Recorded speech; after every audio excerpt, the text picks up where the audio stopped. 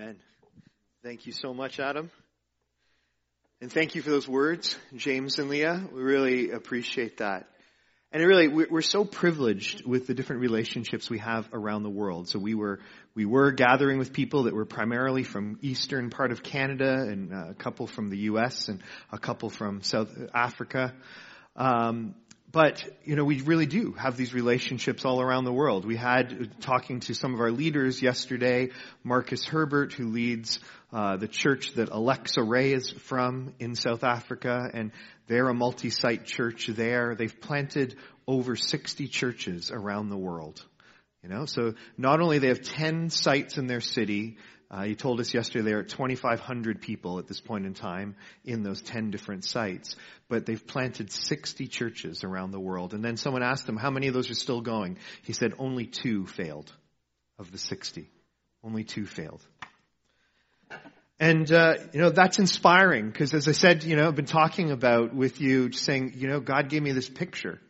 And I'll be honest with you. I figured I would give you the 10-year version because it sounded a little more sane than the 21-year version of the picture.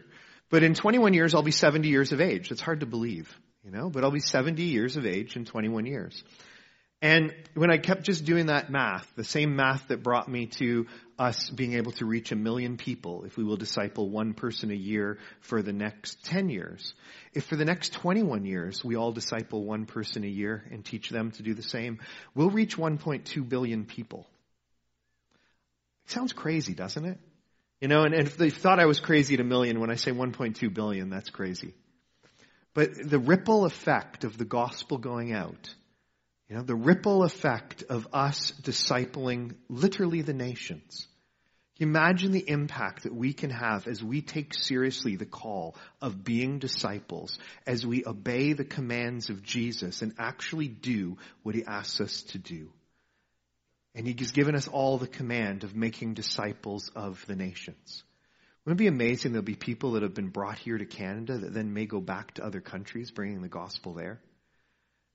That there's, who knows how you will affect people. We've got, people, that are in and out all the time. Lynn and Richard in the Philippines. Wonder how many people are going to be impacted in the Philippines just by their presence there, by them taking seriously the call of making disciples. Who will be touched? Who will be impacted? Every one of us here has that same, this command of making disciples is for every single one of us here. Jesus said, if you love me, you'll obey my teaching.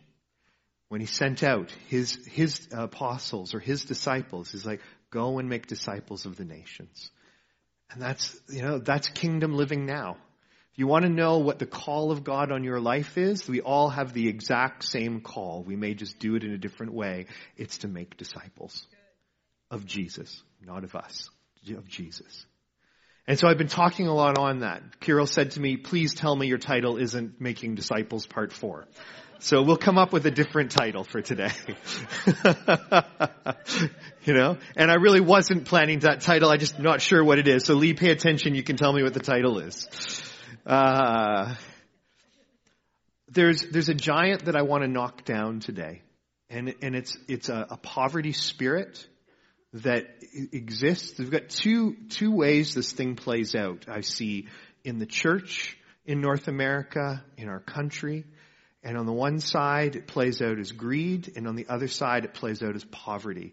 And it's just a wrong mentality around money. So I want to give us a biblical perspective on this today. And there's a reason for it. We're going to reach 1.2 billion people. That's going to take some resourcing, don't you think? If we're going to reach if we're going to just do what God asked us to start with, is double by next year, that's going to take resources to do.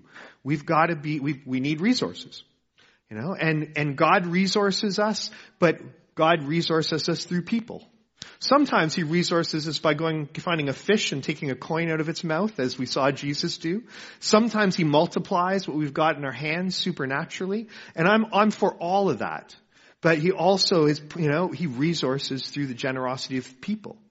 I'm sure you know from reading scripture, Jesus and his disciples were resourced by people, primarily women, wealthy women that were funding their ministry, that were paying for what was going on with what they were doing.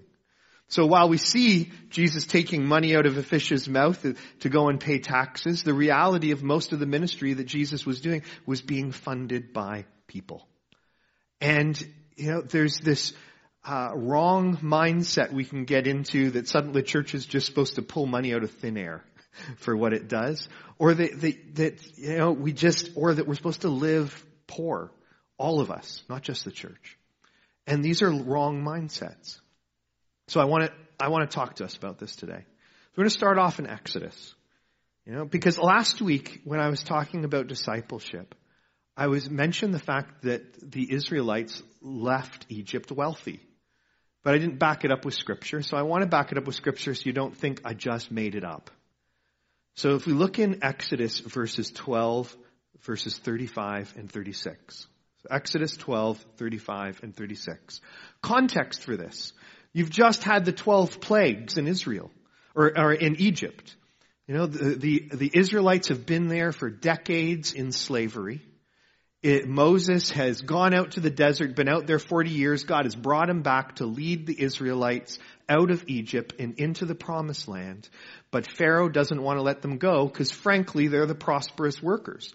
They are making Egypt rich because they are enslaved in Egypt, and they're building all the stuff that's in Egypt. And they're the ones that are doing all the work. So it's not, doesn't make sense for the Pharaoh to let them go. But God has said, let my people go. That they would be able to go to the promised land. And so we've had these 12 plagues that have come. The last plague has just happened. The last plague where the firstborn child of the Egyptians has died.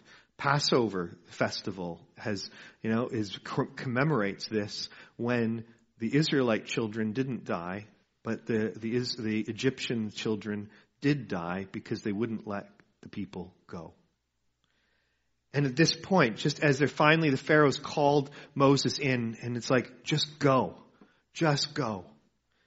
And it says here that the Israelites did as Moses instructed and asked the Egyptians for articles of silver and gold and clothing. The Lord had made the Egyptians favorably disposed towards the people, and they gave them what they asked for, so they plundered the Egyptians. So God set his people up right then and there, that when they were going on their journey to the promised land, they had everything they needed. Now they're going out into the desert. That silver and gold is not going to buy, it's not like they're going to stop at McDonald's on the journey. There's no restaurants for them to stop at. So we also watch God provide them everything they need. Water, food. They're like, hey, when we're going through the desert, it's like, hey, we want some, he's giving them manna. They're like, well, we're not so thrilled with manna. It doesn't taste so great. We want meat. So he sends them quail. God just continues to provide for those people as he brings them through the desert and gives them what they need for when they enter the promised land. Things that signify, what is silver and gold going to do for them? It's not like in our day and age, right? But it was it's something that was wealth for them. It signaled to all the people around them that they had wealth. That they didn't just have their basic needs met. They had even more than their needs met. They had things that would have been considered by those around them as signs of wealth. They went out with everything they needed to enter the promised land. And we know the journey that they went on. We know that they actually wouldn't enter the promised land. You know the story. They've been in the desert for more than a year. They get to the land of Canaan that's been promised to their ancestors. And God's like, go in. So they send 12 spies into the land to just see what's going on in the land. And they're there and they look and they're like, yep, it's an amazing land.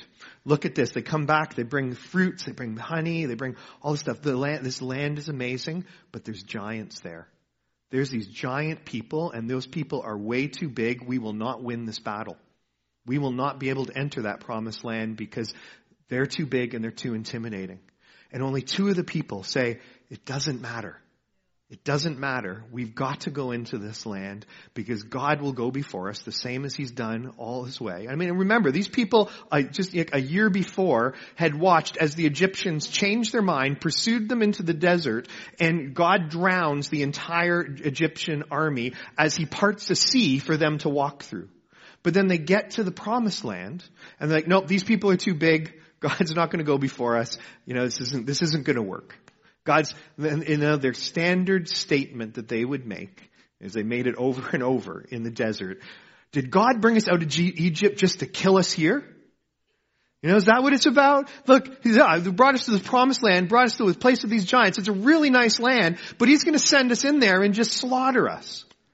Their mindset of who God was very damaged. Probably damaged by years of slavery, years of living under oppression, years where, as slaves, they had no control over their lives. So even as things might look good for a moment, at any moment, the Egyptians could change their mind. We see the stories where the Egyptians did change their minds and suddenly would just make things more harder and more difficult for them. They had a very difficult life. And so even when they were seeing God do good things, they couldn't actually believe or trust that, this was going to continue. They couldn't accept that God was actually that good, that he would fulfill the promises that he had made to them. And so they don't enter the land. And they end up wandering around in the desert for 40 years. In the book of Deuteronomy, in verses 8, in chapter 8, verses 17 and 18, the start of Deuteronomy 8, the Israelites are being reminded of what God's done for them. And saying, hey, look, remember, you've wandered out in the desert. This is being written to them after they've wandered for 40 years, and now they're about to enter the promised land again. And they're being reminded by Moses of all the things that God has done. And he reminds them, like, look, you wandered through the desert. You did all these different things. God had to, you wouldn't enter the promised land. God had to teach you to obey him over these last 40 years. But look what God did. You always had food. Your sandals never wore out. You always had what you needed. And then a little ways down where we pick it up in verse 17, Moses says to the people, he says, you may say to yourself, once you've entered, so again, context, once you've entered the promised land, once you actually have all the benefits of what's there, of everything you're going to receive in this amazing land that has all this, that is fertile, it has everything you need, but be careful because you may say to yourself, my power and my strength of my hands have produced this wealth for me. But remember, the Lord your God, for it is he who gives you the ability to produce wealth, and so confirms his covenant, which he swore to your ancestors as it is today. That is true for us today. God is the one that gives each one of us the ability to produce wealth in our lives. It's him. It's him. And I want to, go down to Deuteronomy verse 28. We're still same speech that Moses is giving to the people before they go into the promised land. And he says to them, if you fully, I'm reading from verse 1 to 14, if you fully obey the Lord your God and carefully follow all his commands I give you today, the Lord your God will set you high above all the nations on the earth. All these blessings will come on you and accompany you if you obey the Lord your God. You will be blessed in the city and blessed in the country. I thought it was amazing that James brought up this word blessed this morning because he didn't know what I was about to read. You will be blessed in the city and blessed in the country. The fruit of your womb will be blessed, and the crops of your land, and the young of your livestock, the calves of your herds, and the lambs of your flocks. Your basket and your kneading trough will be blessed. You will be blessed when you come in and blessed when you go out. The Lord will grant that all the enemies who rise up against you will be defeated before you. They will come at you from one direction, but flee from you in seven. The The Lord will send a blessing on your barns and on everything you put your hands to. The Lord your God will bless you in the land that he's giving you. The Lord will establish you as his holy people, as he promised you on oath, if you keep the commands of the Lord your God and walk in obedience to him. Then all the peoples of the earth will see that you are called by the name of the Lord, and they will fear you. The Lord will grant you abundant prosperity in the fruit of your womb, and the young of your livestock, and in the crops of the ground, and in the land he swore to your ancestors to give you. The Lord will open the heavens and the storehouses of his bounty, to send rain on your land in seasons, and to bless all the work of your hands. You will lend to many nations, and you will borrow from none. The Lord will make you the head and not the tail. If you pay attention to the commands of the Lord your God that I give you to this day, and carefully follow them, you will always be at the top, never at the bottom. Do not turn aside from any of the commands I give you today, to the right or to the left, following other gods and serving them. Then goes on and reads all kinds of curses, which I'm not going to read out because we don't need them. They're basically the opposite of all this. If you don't follow God, then guess what's going to happen? All the opposite. All the opposite. If you don't carefully obey the commands. Now this is pre-Jesus. This is the Old Testament. You know, the Old Testament that was God-breathed, useful for teaching, rebuking, and correcting, as the New Testament says. This is a tutor for us to teach us the ways of the Lord. We live this side of the cross, saved by the grace of Jesus, you know, in relationship with God in this place. We look and read the Old Testament to see how God works, what God does. And God says he's going to bless us when we obey his commands. Jesus said the same thing. If you love me, you will obey my teaching. You will obey my commands. You will remain in me if you obey my teaching. So these are relevant for us today. For us, our blessing isn't coming in the form of barns and livestock because we're not an agrarian society, you know? But it's this thing of like, if we will do things God's way, we will be amazed at how God will bless us. The thing is that most of us are scared to do things God's way. You know, we're scared to actually give our careers over to God. We're scared to say, hey, God, okay, I will obey you. I'm going to do things your way. You know, it's because it's easier for us to do it the world's way, and it sometimes feels safer because we feel in control. We're just like the people that, you know, Moses warned, where he said, we say that our power and our strength have what produced our wealth for us. What produces my, easy to say, well, it's my education that I got. It's the degree I got. I've worked hard at my career. I've done this. I've done that. That's what gives me the ability to produce wealth. And those things are definitely good and helpful things. It's a privilege that we have that we've been able to get a career and we've done well in our job and we've been diligent with the work. But it's God that gives us the ability to produce wealth.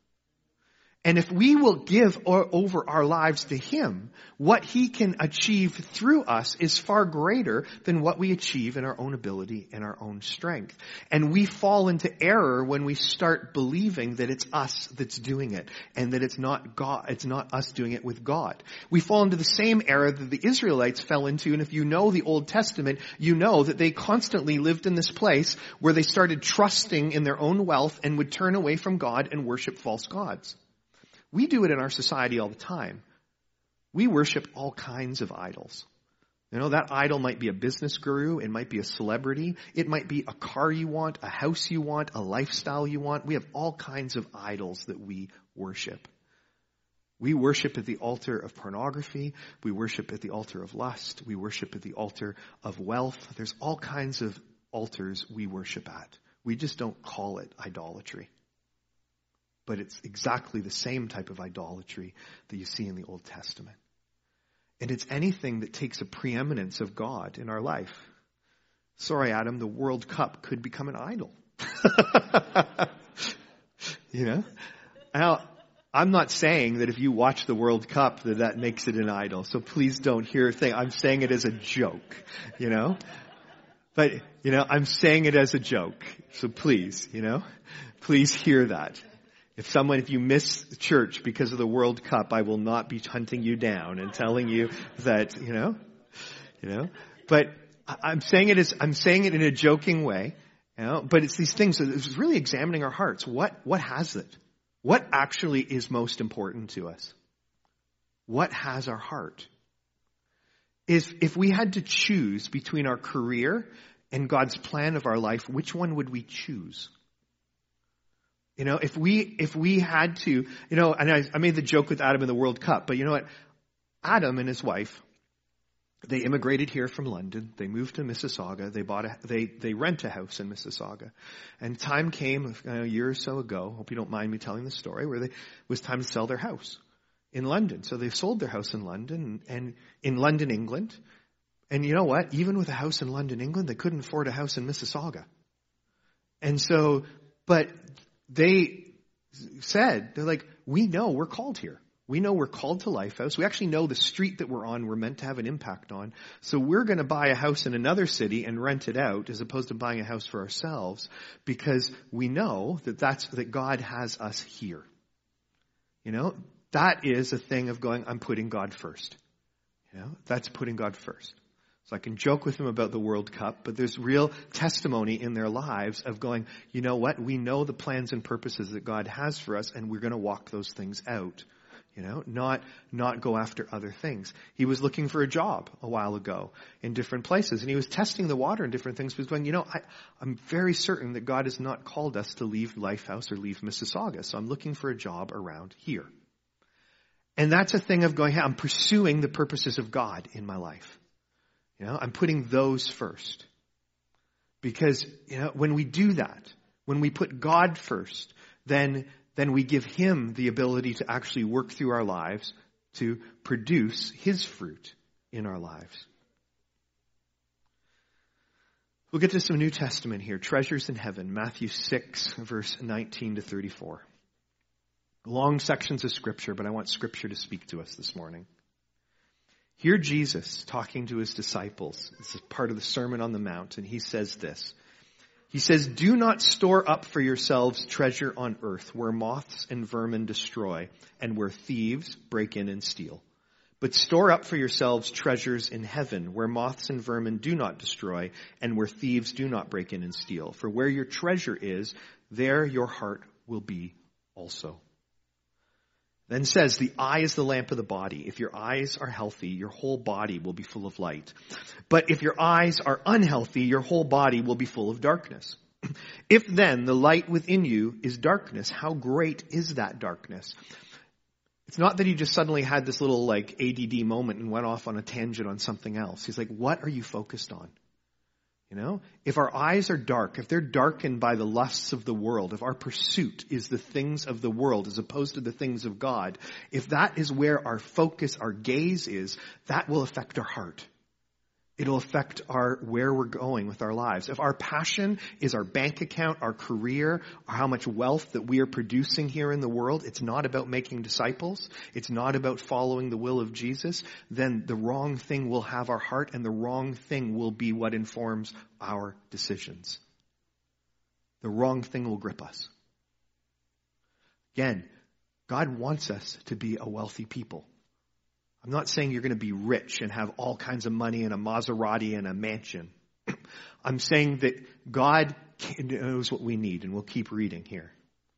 Jesus then says, you cannot serve two masters. Either you will hate the one and love the other, or you will be devoted to the one and despise the other. You cannot serve both God and money, or mammon. So again, this does not mean that we are not meant to have money.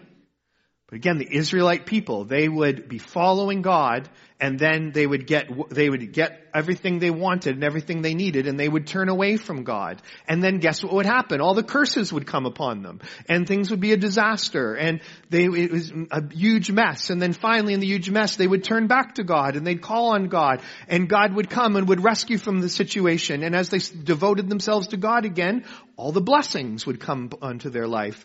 And then those blessings became the thing that they thought their strength was in, and that's what they started to worship, was those blessings, and they turned aside to false gods. And it's repeated over and over and over in the Old Testament until finally God sent them into exile.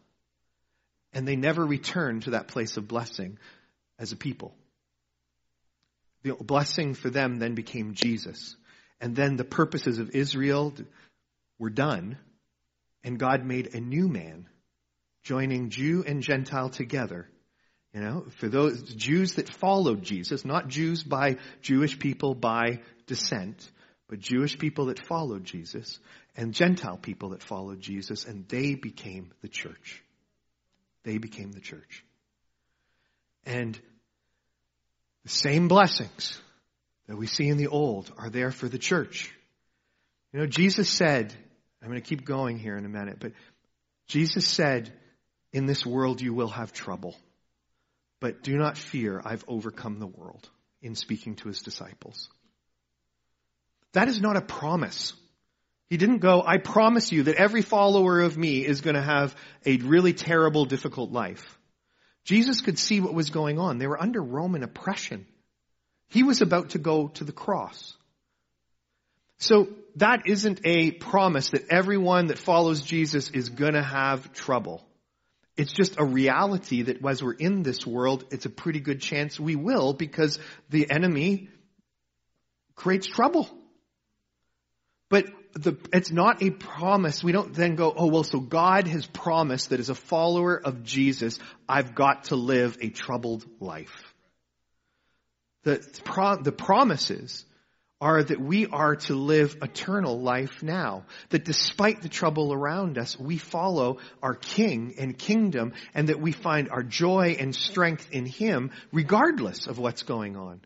So Paul wrote so wonderfully, whether I have everything and all my needs met, or whether I am in poverty, I rejoice. Because everything I need, I have in God. He is my all-sufficiency. He is everything that I need. Paul did not deviate from mission when he had nothing or when he had abundance. He knew his mission. I need to get the gospel out. That's what it was. I'm bringing the gospel to the nations of the world. Back to verse 25. After he said you can't serve both God and money. Therefore I tell you, this is Jesus says, he's saying it to all of you. Therefore I tell you, do not worry about your life, what you'll eat or drink, or about your body, what you'll wear. Is life not more than food, and the body not more than clothes? Look at the birds of the air. They do not sow or reap or store away in barns, and yet your heavenly Father feeds them. Are you not much more valuable than they? Can any one of you, by worrying, add a single hour to your life? And why do you worry about clothes? See how the flowers of the field grow.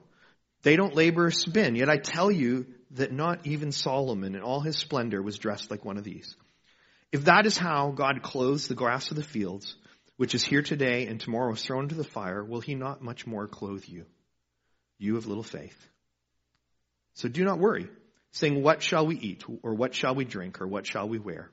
For the pagans run after these things, and your heavenly Father knows that you need them. But seek first his kingdom and his righteousness, and all these things will be added to you as well. Therefore, do not worry about tomorrow, for tomorrow will worry about itself. Each day has enough trouble of its own. Jesus' command there to us is not a whole lot different than what we see in Deuteronomy. Seek first his kingdom and his righteousness, and everything you need will be added to you. Seek first his kingdom and his righteousness, and everything you need will be added. That is, as disciples, the narrow road that we have to walk. There's the wide road that leads to destruction. Read the Old Testament. It'll be really clear. That wide road that leads to destruction. It's us turning around away from Jesus. It leads to destruction. Our turning away from God and His commands, it leads to our destruction. It's why the world is the absolute disaster that it is today. It's because it's a wide road. Our society, 3% right now. 3%.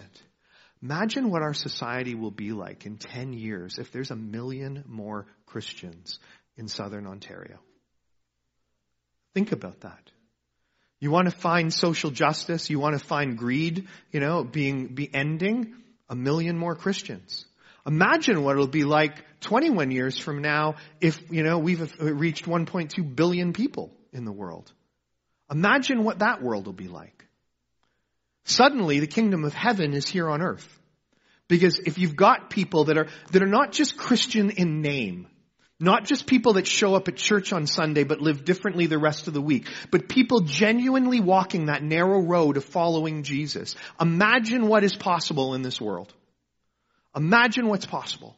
Imagine what the world will look like. Totally different than what it looks like right now. Totally different. Totally different. And that world is possible by our decision, our choice to follow Him. It also will never come about if we don't make that choice.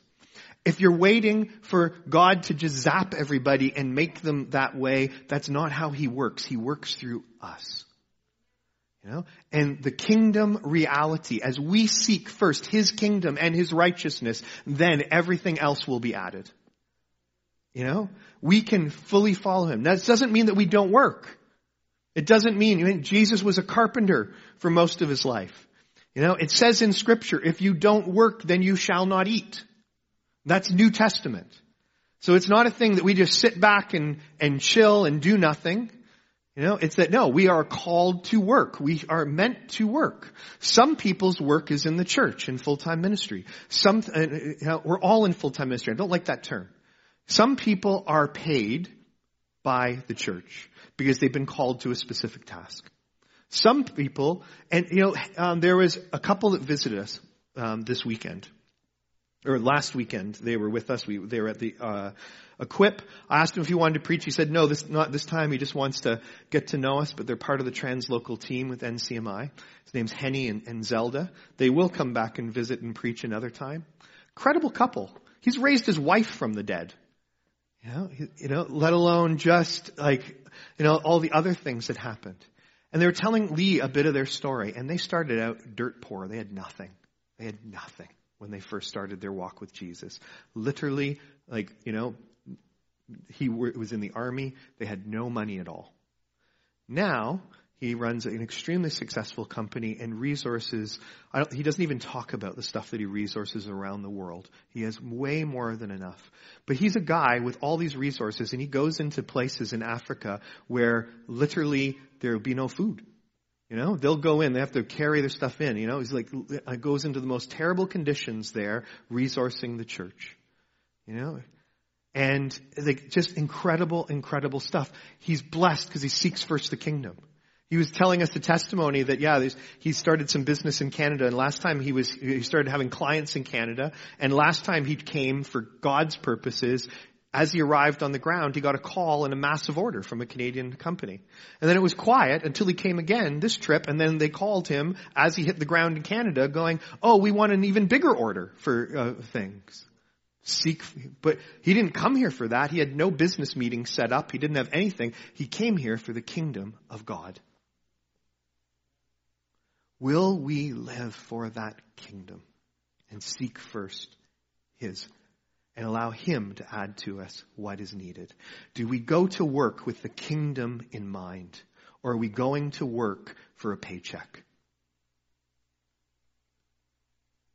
The kingdom, the narrow road, seeking first His kingdom, doing it His way, not cutting corners, not having a work life and a church life. That we do everything with integrity. We do everything obeying God. We do everything with His plans and purposes in mind. It's interesting in Deuteronomy 8, at the beginning of it, where Moses is reminding the people. I didn't read the scripture just for time's sake. But he's reminding the people, and he's talking about the fact, look, through the good times and the bad times, God trained you to obey him. As I said last week, the news is doom and gloom right now. It's like, there's going to be recession, all these different things happening. Will we in this seek first the kingdom and his righteousness? I know there's people, we have good times and bad. One thing that God has trained Lee and I, because we've had some really bad times and we've had good times in terms of finances and other things, is that we would be consistent constantly. We've always been consistent. I don't say this to brag, but it's something God had to train us because it was really hard at times. Consistent, that we gave regardless, that we were generous regardless. That we don't give of our tithe when we've got, extra money. We do it when we don't have money. We just keep going and giving. Because he's training us in generosity and us knowing that God will provide. And he always does in one way or the other. We give of when we, as a church, even when we don't have to give. And support things even when we don't have the money. So, we don't have the money, not sure how we'll pay salaries this week, but we got to keep giving there. And we watch God be faithful. And he trains us in generosity in those things. In this season, I just want to encourage you. I've said it before to the church back in, I think it was March that I brought this up. Maybe it was May. I said, hey, look, the staff is all very committed that we're here because of God, whether we get paid or we don't get paid. And the money in the church goes up and down and up and down. It's not particularly consistent. But for the size of church we are, it should be up and even upper, even higher, if we were people that were obedient to God's call of generosity on our life. And so I just want to encourage you. Seek first his kingdom. God is the one that gives you the ability to produce wealth. You don't want to be doing it on your own. If it's in good times that you give and in bad times you don't, that's going to be a long journey of God training you. And let me tell you, he is committed to training you. I can tell you. Because, that might be an area of our life we got right. There's other areas where, we went around that mountain a lot of different times. But God is committed to training us in all things. He's committed to training us to seek first his kingdom and his righteousness. For the Israelites, they marched in the desert for 40 years. The generation that came out of Egypt all died in the desert. Their children were trained in the desert so they could successfully enter the promised land. 40 years. 40 was a big thing that he did. 40 years of training Moses in the desert. But, God is committed to us doing things his way and his way only. He's really not interested in our ideas. He loves us. He's deeply interested in you. He cares about you. But we do not know a better way than God to do things. If you think you do, if you've come up with a new formula of how God's generosity works and that you've got the answer. Let me tell you, there's lots of people selling books and with podcasts and YouTube things. There's lots of people saying all kinds of things. There's a really famous one that happened recently where Creflo Dollar, I don't know if you know, but this one is a preacher, prosperity preacher in the U.S. who was famous for being a guy that was like, I want you to give me money because I need a new jet. I need a new jet, right? Prosperity at the extreme end. And the basis of his teaching was that if you will give money to me, or, if you give money to the things that, in his case it was me, but the things of God, then God will bless you. Like the idea of God's a vending machine. If you put in $1, God's going to give you 100, right? And so that was the basis of his teaching. It was false teaching. And he repented of that. He repented of that teaching. And so it was all over the place. Oh, Creflo Dollar says that he was wrong in teaching people to give, to tithe. But that wasn't what he was wrong in teaching. He was wrong in teaching extreme prosperity. God's a vending machine. If you give $1, you're going to get 100% return teaching. That is a false gospel. But the teaching of Scripture that talks about the church being generous, the church being funded by people's generosity, by, tithing generally should be I hope for all of us it becomes the bottom because we're wealthy enough that we can give a whole lot more. Most of the people I know that are wealthy followers of Jesus have a commitment that goes way far beyond a 10% thing. But maybe for you, 10% is an insane stretch. You're like, I don't even know how I'm going to do that. Well, let God train you into that place. Let God train you into that place. But take him at his word. Not that if you give, $10, he's going to give you 100.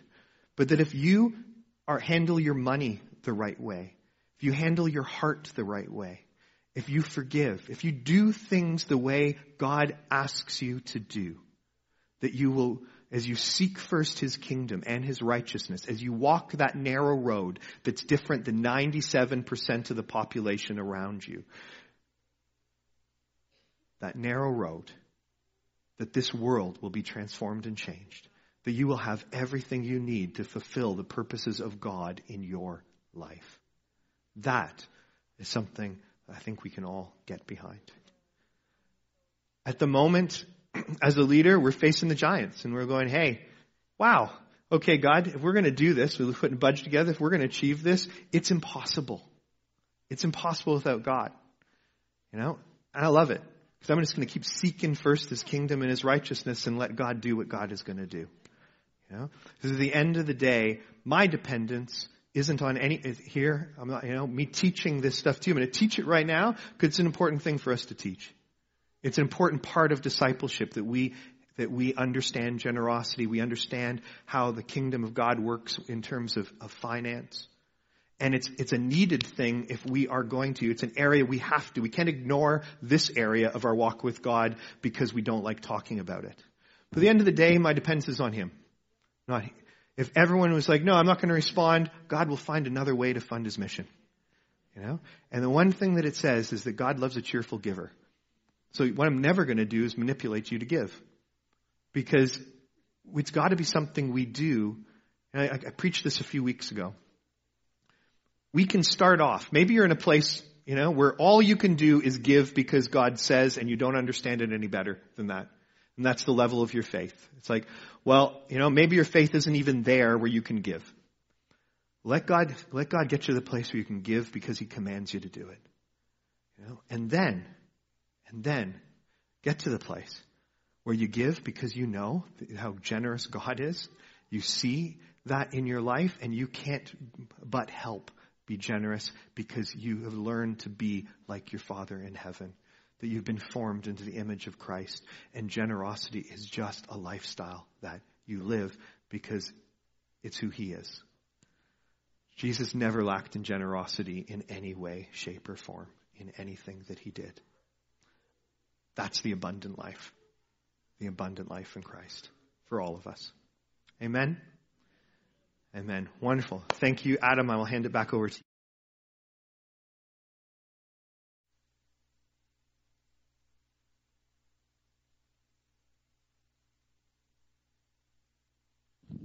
Thanks, James. Thanks for using me as an example in your preach.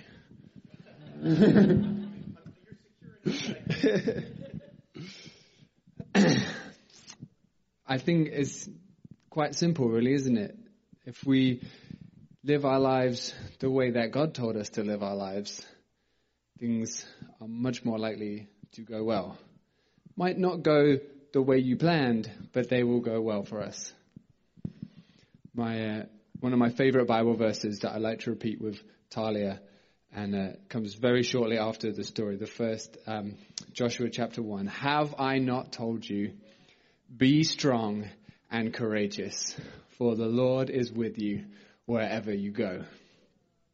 Sometimes I'll just say to Talia, I'm like, Talia, have I not told you? And she'll do the rest.